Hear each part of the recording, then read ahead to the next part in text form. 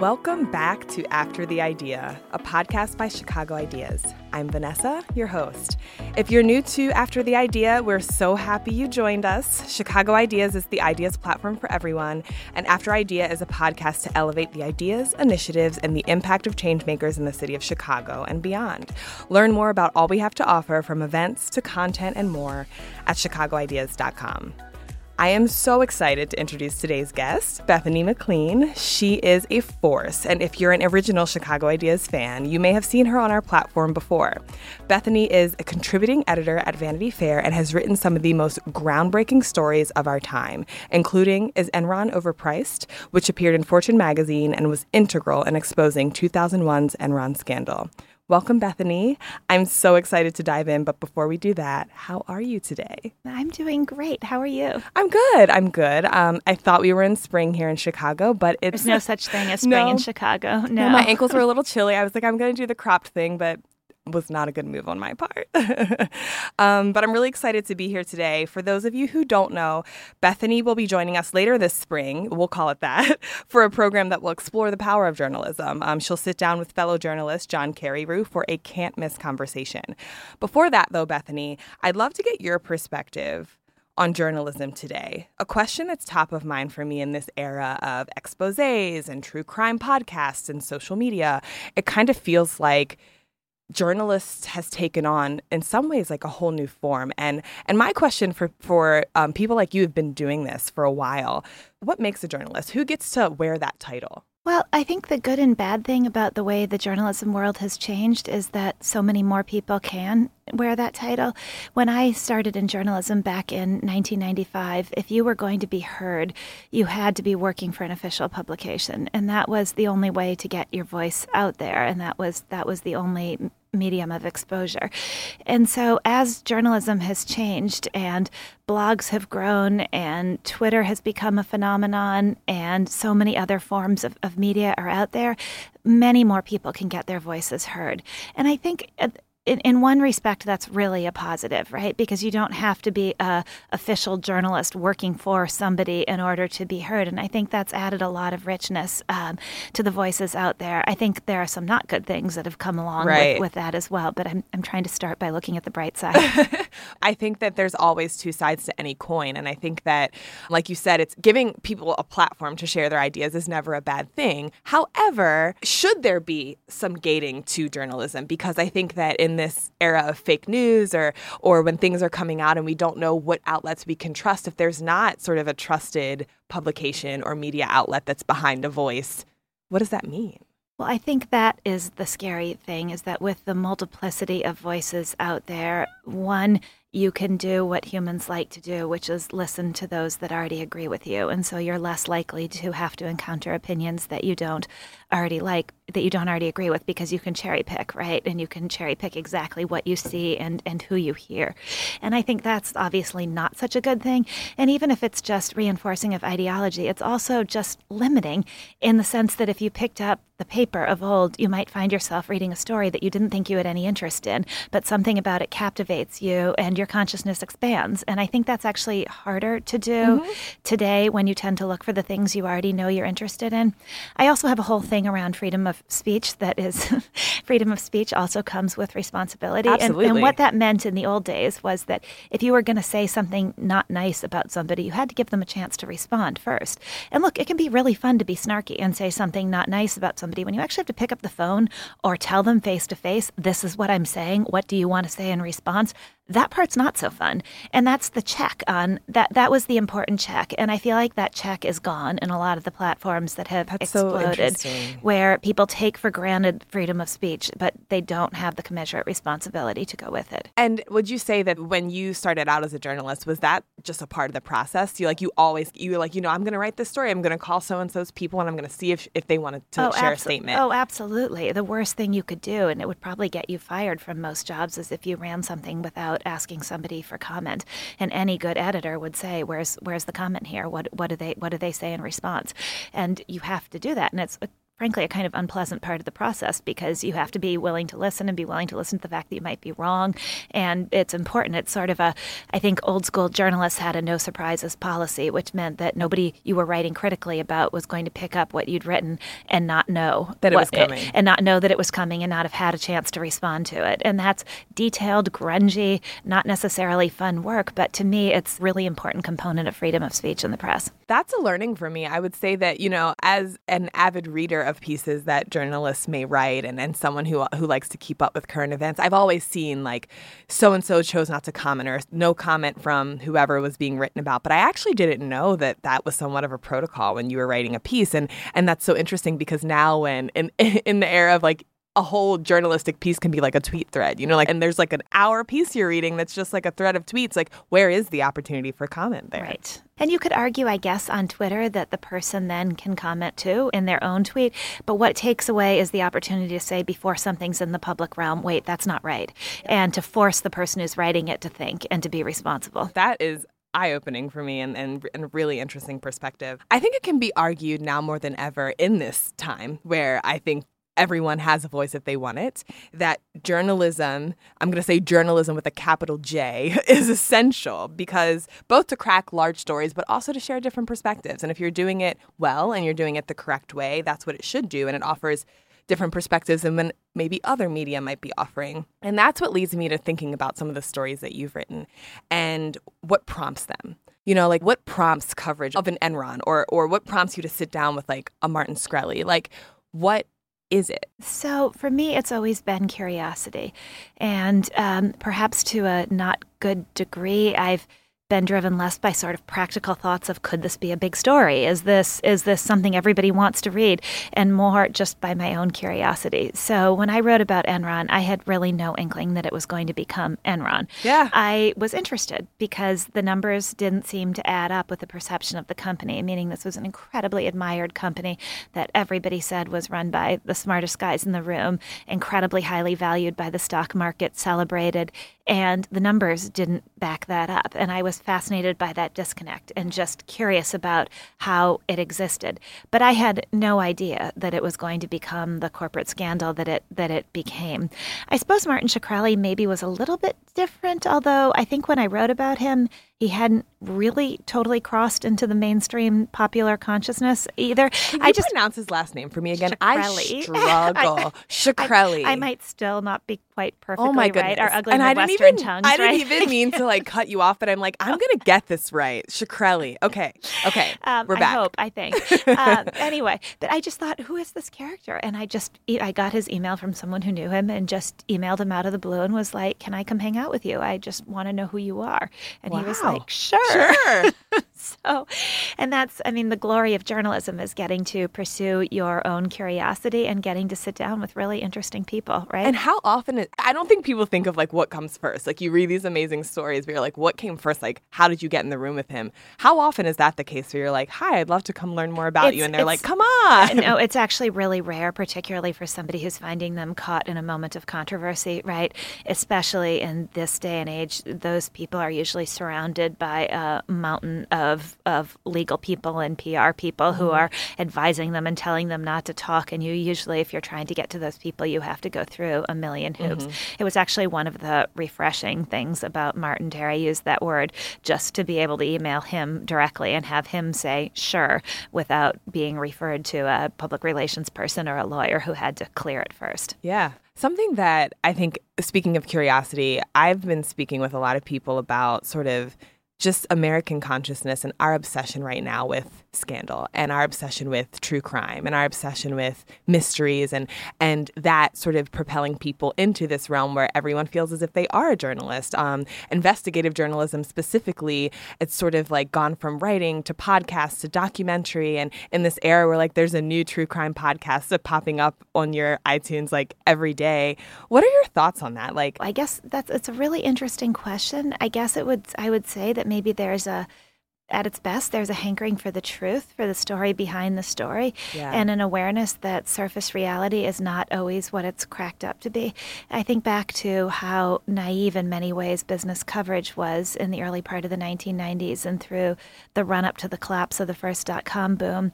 And then even after that, before the financial crisis, that we just didn't. It was really a lack of imagination, right? You just couldn't believe that things like the largest banks in America collapsing could possibly happen. Right. But there was a naivete about trusting corporate executives and about trusting the surface story, I think. And so I think maybe today there's a desire to get underneath that a little bit more and to see what the underlying reality may be. That's at its best. I mean, I guess on a more negative side, I worry that the grunt work of investigative journalism is not usually the flashy output at the end. It may be pieces that A, don't come to fruition because you've pursued them and you realize there's nothing there, or B, it may be not that snazzy, but really important. And so I worry a little bit, I guess, that the focus on the snazzy and sexy and true crime may take away from the focus on the somewhat more mundane but critically important infrastructure of our lives. And the rise of this kind of true crime series doesn't fix the underlying issue in journalism, which is just the lack of money, the way the business model has fallen apart. And so it's much harder. You don't have the luxury anymore of pursuing stories that may not work out. It's much harder to do that. If you're freelance, certainly, and even if you're at a publication, there's a lot more pressure around publishing. Yeah. So the old days where you could maybe spend 6 months on a story and it wouldn't work. And maybe that wasn't great for your career if you did that all the time, but it was okay if it happened. You could take risks. You could do that, and I'm not sure what we do without that. And that's essentially what I was trying to uncover here is the flashy, the snazzy, the really like cool parts of it. I don't think that we're seeing the grunt work, and we're seeing what goes into really thoughtfully, authentically, and honestly respectfully telling these stories. And as a journalist, I was just so curious on your perspective of that, because I'm always like, what does it take to just sort of jump in and tell a story? You said curiosity is your prompt most of the time, but I don't think that in my field right now, I don't consider myself a journalist yet. I couldn't wake up with a curious nature and feel like it's my place to sort of tell certain stories because I don't know if I know what goes behind it. And I think that's sort of like a disconnect right now, is that people think that it's just telling a story. Yeah. It's an interesting question. I don't know if journalists are made or born, but I guess I would say to some extent it is a craft, right? Mm-hmm. And I remember being really stunned. This is going to sound really obvious, but when I made the transition into journalism, I remember being really stunned to learn the pages and pages and pages of notes in the interviews you would do to boil it down to a 500-word story. But it wasn't just that you talked to someone and that was the story. It was all of the richness of the reporting and the work that then allowed you to form a view and to have the facts that would enable you to write the story. And so I guess it's not supposed to be easy. Yep, it's not supposed to be easy. I think that's a really great way to put it, because I think we get wrapped up in the aftermath of it all. Right. Or people say, oh, I just want to be a writer and I love writing. And I always think, first of all, if you really actually write for a living, you don't love it. You kind of have a love-hate relationship with it. But if it's really easy for you and it's just flowing, I'm sorry, something is going wrong, because writing is meant to be, I think at its best, it has to be a little bit painful. It's work in the best of ways. But getting to the perspective that you want to share is not supposed to be an easy process either. And I mean that in the best of ways. You know, it's satisfying work. Exactly. Just like any passion you have, it's like you have to work at it. Right. So I know we talked about the Shkreli interview a little bit already, but the reason why I want to circle back to it is I think it's a really incredible example of how journalism can make us look at a different perspective. Kind of like what you said, where like in the days where we had to pick up a newspaper, we stumbled across a story we wouldn't have searched for, or maybe the algorithm would not have served us based on our activity. And I was reading that piece actually, and it definitely served, even being a few years old, it definitely served me a different perspective than what I would have thought based on what the media was serving me about this figure. Was that your goal for that piece? So no, when he burst into the headlines for having done what he did, raise the price of this drug by 5,000% or whatever it was, I just thought, I have to talk to this guy. So I try not to have a view going in. I try to be as open to different views as I possibly can, because that's just the way to be intellectually honest. But I am, and I have to watch this in myself a little bit, I am instinctively contrarian. So if everybody loves something, I'm slightly more likely to think, And if everybody has decided that somebody is public enemy number one, as people did about Martin Shkreli, I'm slightly more likely to be open to the opposite, to a different alternative. And I had a little more empathy for him than I think people covering it did. And I guess there are two things that made me see him through a few things that made me see him through a different lens. One was that a lot of the most over-the-top, jerky things he's done have been a naive trying on of a persona without realizing how this was going to affect his real life, because he just thought he grew up in an era where you could try on personas online, and he thought he was just trying on personas. And so there's a little component of that. Being in his company's offices before it collapsed, there was a component of Martin that really wanted to do good, that really wanted to take the profits he would make and use them to develop drugs for other diseases that didn't have cures. He didn't get to stick around long enough to see if that was true or not, right? It was at the early stages, but there were certainly people who were working with him who were real people and who believed that that was true and that was what he wanted to do. But I think the biggest thing that gave me a different perspective on Martin was that this is what the pharmaceutical industry does in ways that are far more pernicious than what Martin did. So Martin took the price of a single drug and raised it a lot. But the pharmaceutical industry, Big Pharma, raises prices on their drugs by double digits every year. And that cost the American health system so much more. There was a company at the time that was highly celebrated called Valiant that was doing exactly the same thing Martin did. And all of the supposedly smartest investors on Wall Street were in love with this company. And I remember sitting down with one of them and saying, well, why is what Valiant is doing any different than what Martin Shkreli did? And the guy looked at me and said, that's a really good question. And so I thought, as we so often in our society do, we want to define the villain, the person who was the bad person doing all these evil things to us. And once we took care of that person, well, our problems were solved. And so that's what we wanted to do with Martin. And we did. He's in jail for unrelated crimes, it should be said, but he's in jail. And so then we want to believe problem solved. But in actuality, no, Martin was just sort of pushed forward and pushed himself forward as the public face of all of this. But the reality is much, much uglier and worse. Absolutely. That's very interesting. And for any listeners who are not familiar with Martin Shkreli and that story, you should definitely do a little Google search, and you should definitely read Bethany's interview with him because it's pretty interesting. So I want to pivot a little bit from some of the articles and pieces that you've written to some of your books. So correct me if I'm wrong, but you've authored or co-authored at this point 4. Yes, 2 big books and 2 mini books. Okay. All books, which is great because I haven't even gotten close to that. How do you sort of cross-apply, I would say, the work that you do as a journalist to the work that you do as a book author? Is that different? Is that the same? Is there anything different in the medium, if you will? No, a book is just a much longer piece of work and takes over your life a lot more. Although I've had stories that have taken over my life too. But I think the trick with a book is just it has to be something that you really think is worthy of people's time. Someone said to me once, the trick it's not about whether people will spend money for your book or not. It's about, is this topic really interesting and important enough for people to be willing to commit their time? And so I always try to see books through that, or prospective books through that lens. Yeah. And so you talked about sort of the time it takes you. How long did the Enron piece take you? From start to finish, from idea to... So the Enron piece it's kind of an odd piece because it kind of goes back to the point I was making earlier about sometimes initial pieces of investigative journalism being more grungy than snazzy. So my Enron piece was more of a financial excavation than it was true investigative journalism, going out and talking to the company's employees.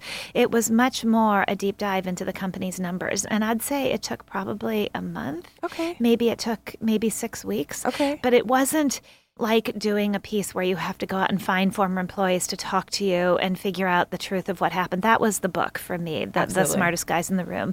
The initial Enron piece really was financial excavation more than anything else. Which is so interesting to see what it grew into and sort of leading to the smartest guys in the room, which is when I would say the investigative piece came in. Right. And how long did that take? That was different. But I want to pause on that piece for just for a minute, because I think one great thing about journalism is that so many different backgrounds can be useful to you as a journalist. Okay. And I had this very unconventional background because I was a math major and then I worked in finance. And I came to journalism and was kind of one of a kind for having worked on Wall Street, at least at that point in time. And it was a really odd background for a journalist. I had never written. I didn't have any clips. I hadn't been published anywhere. Wow. And I got my job at Fortune as a fact checker because they knew I could do the numbers. I was going to ask how did that pivot happen? Yeah, I could do the numbers in a business story.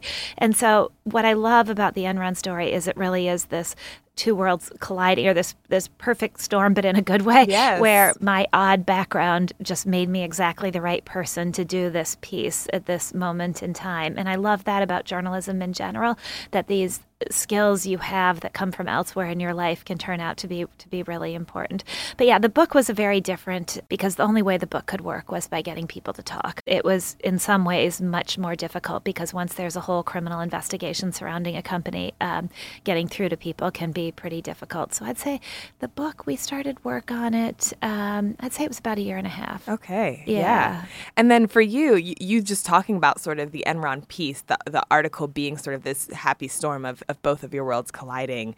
Was it scary to then jump into the investigative journalism part of like putting that book together? Because that is kind of your first foray. Yeah. To be honest, I would not have done it. I owe a big debt of gratitude to my editor at the time, a guy named Joe Nocera, who I co-authored my second book with, because I was 31. Okay. I'd been at Fortune for 5 years, primarily as a fact checker. I'd written maybe 2 or 3 2,000 or 3,000 word stories.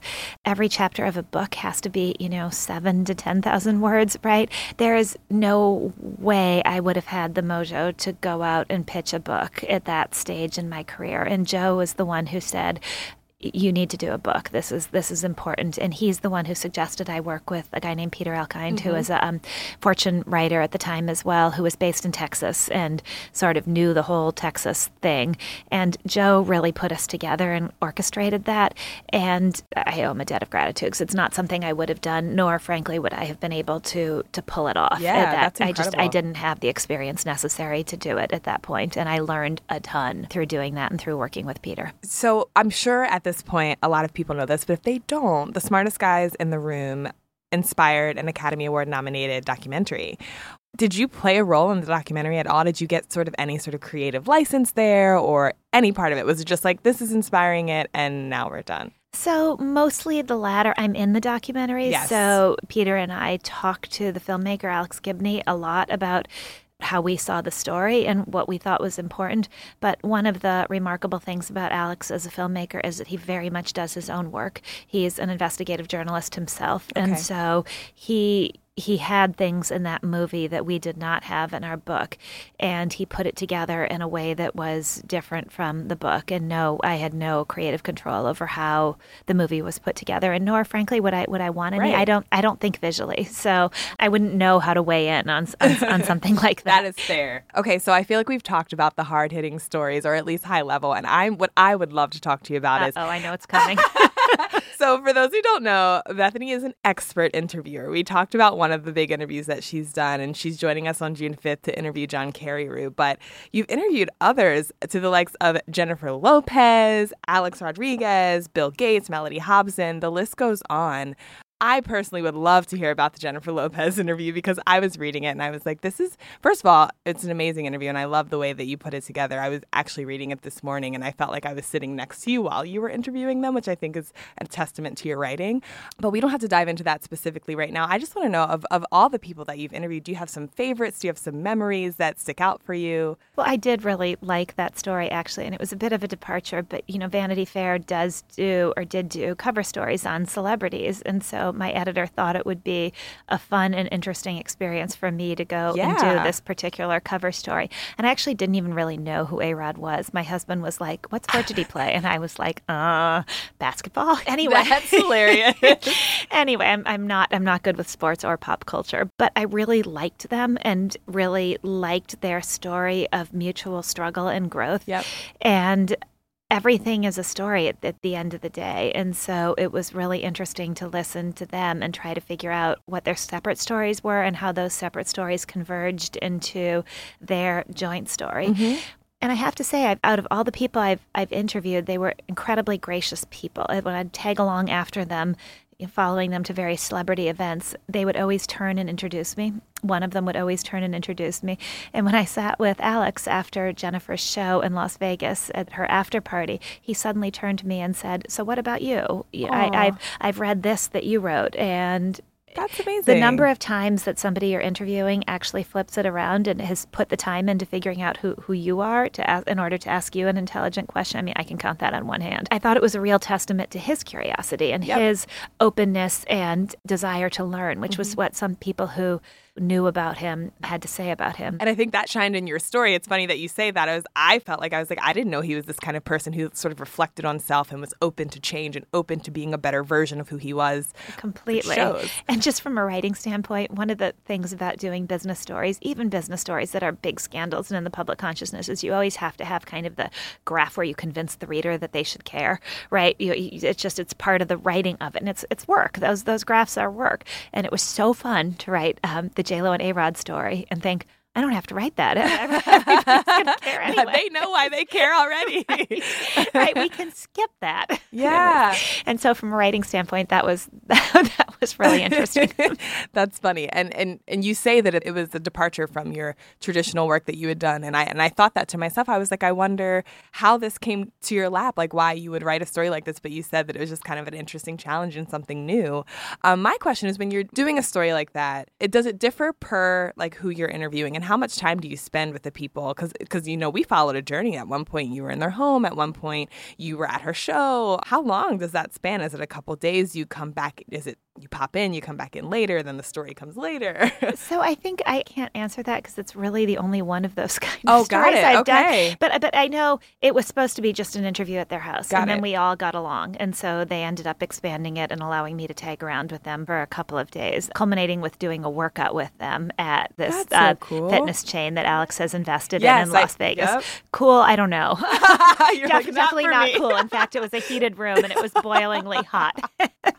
That's so funny. Working out next to the two of them is, humbling is a good word. But Jennifer couldn't have been. I mean, she's such a lovely person because I hadn't brought exercise clothes with me, so I had to get exercise clothes at the studio, and they only had crop tops. This is Las Vegas after all, and I was like, a crop top.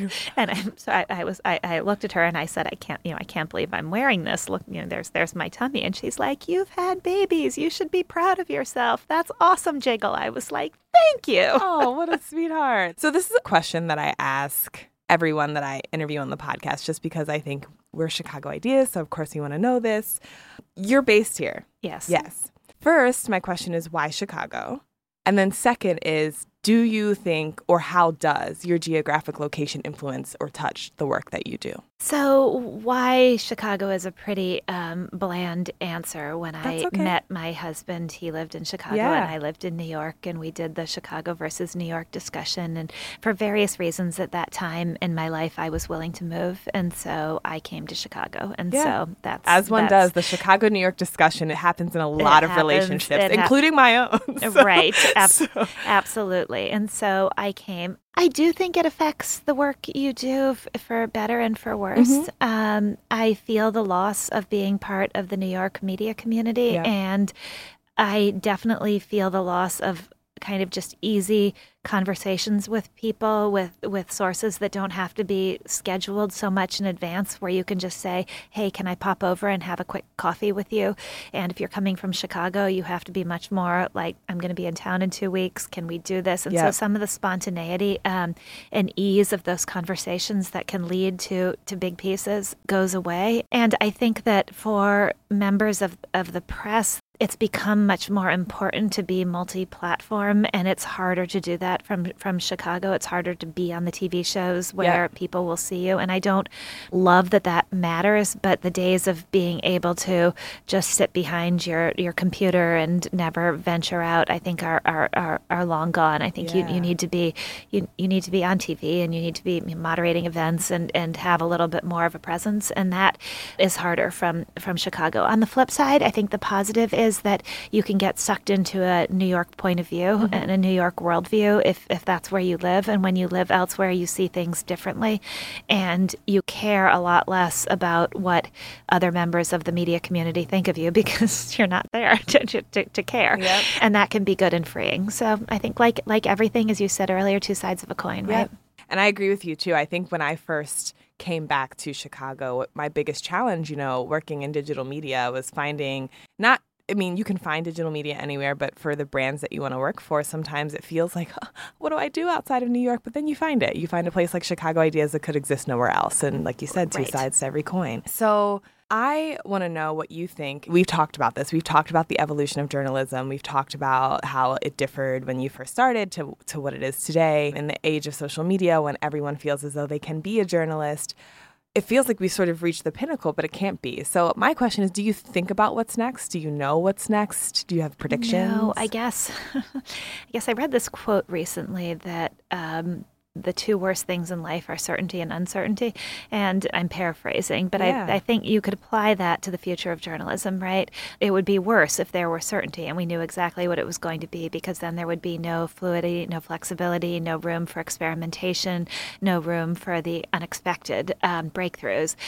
But the uncertainty is pretty bad, too. I don't think anybody has figured out the business model that works. And you just think about journalism in the past. It was a business model that was supported by a totally incidental business. And that's that journalism, print publications were where you advertised. And so the business was supported by advertising money, not by subscribers. It was always the ad money that supported it. And with the ad money moving digitally and most of it being sucked up by Google and Facebook, which, by the way, I think is a great irony that the very thing Google and Facebook depend upon, which is journalism, because if there weren't things to share and things to Google, where would they be? Would you use it? Yeah. But they're killing the very thing they depend on to feed their ecosystem. So it's a fascinating irony to me.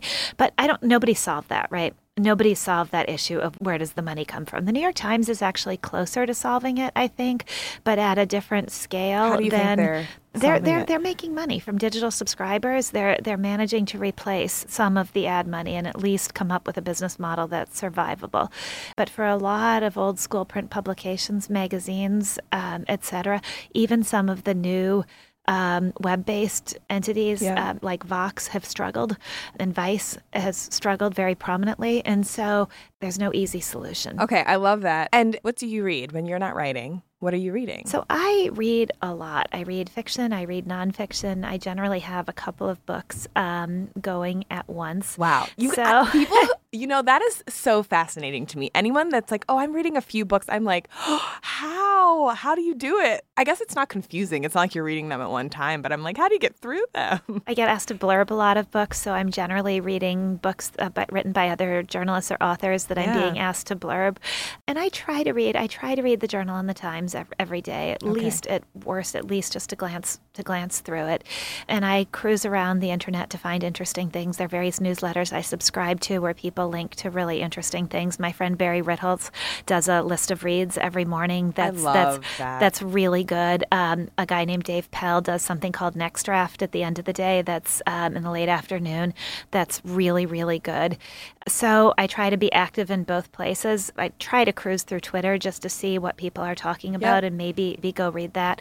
I'll look at Axios in the morning to see what they're focusing on and where, because they'll often have suggestions on deep dive pieces that are also must reads. Yeah. So I read pretty voraciously. Yeah. I grew up without a TV set, so I just profoundly uninterested in TV. So you're lucky. So I read I instead. wish I could say that. I'm like, I almost wish that I just never even. No, that's okay. Believe me, I find other ways to waste time. I'm not positing that as a perfect virtue. Well, you heard it here, folks. There is always something to read. And Bethany just gave a ton of recommendations, which I look forward to diving into. One thing I just want to cover off on before we hop off is the Theranos story, his story that he wrote. Was that your intro to that sort of whole scandal, or is that something that you were following before as well? So I had obviously paid attention to Theranos because who wouldn't? It was this, groundbreaking company run by this young woman, but I hadn't focused on it journalistically or thought about it. So his pieces were very definitely the first to crack open the story and to say there's something here. Yeah, this is not what it's cracked up to be. So from the standpoint of investigative journalism, that's about as good as it gets to what he did. So what's next for you? Is there anything you can share with us? Yes, I have a couple of projects for Vanity Fair that I can't totally discuss, but that are underway. And I've been working on a piece for Audible, which is trying to do its own, which is doing, I shouldn't say trying to do, its own long-form content, their own original long-form content. So I'm doing a piece about Chicago, which has actually been... That's exciting. It's actually been really interesting because even though I've lived here for a decade, I've never reported here, and I haven't delved into the city, and trying to think of the city as a character, and a character moving through this very complicated modern world is really interesting. So it's been a really different thing for me because it's much broader than a business story.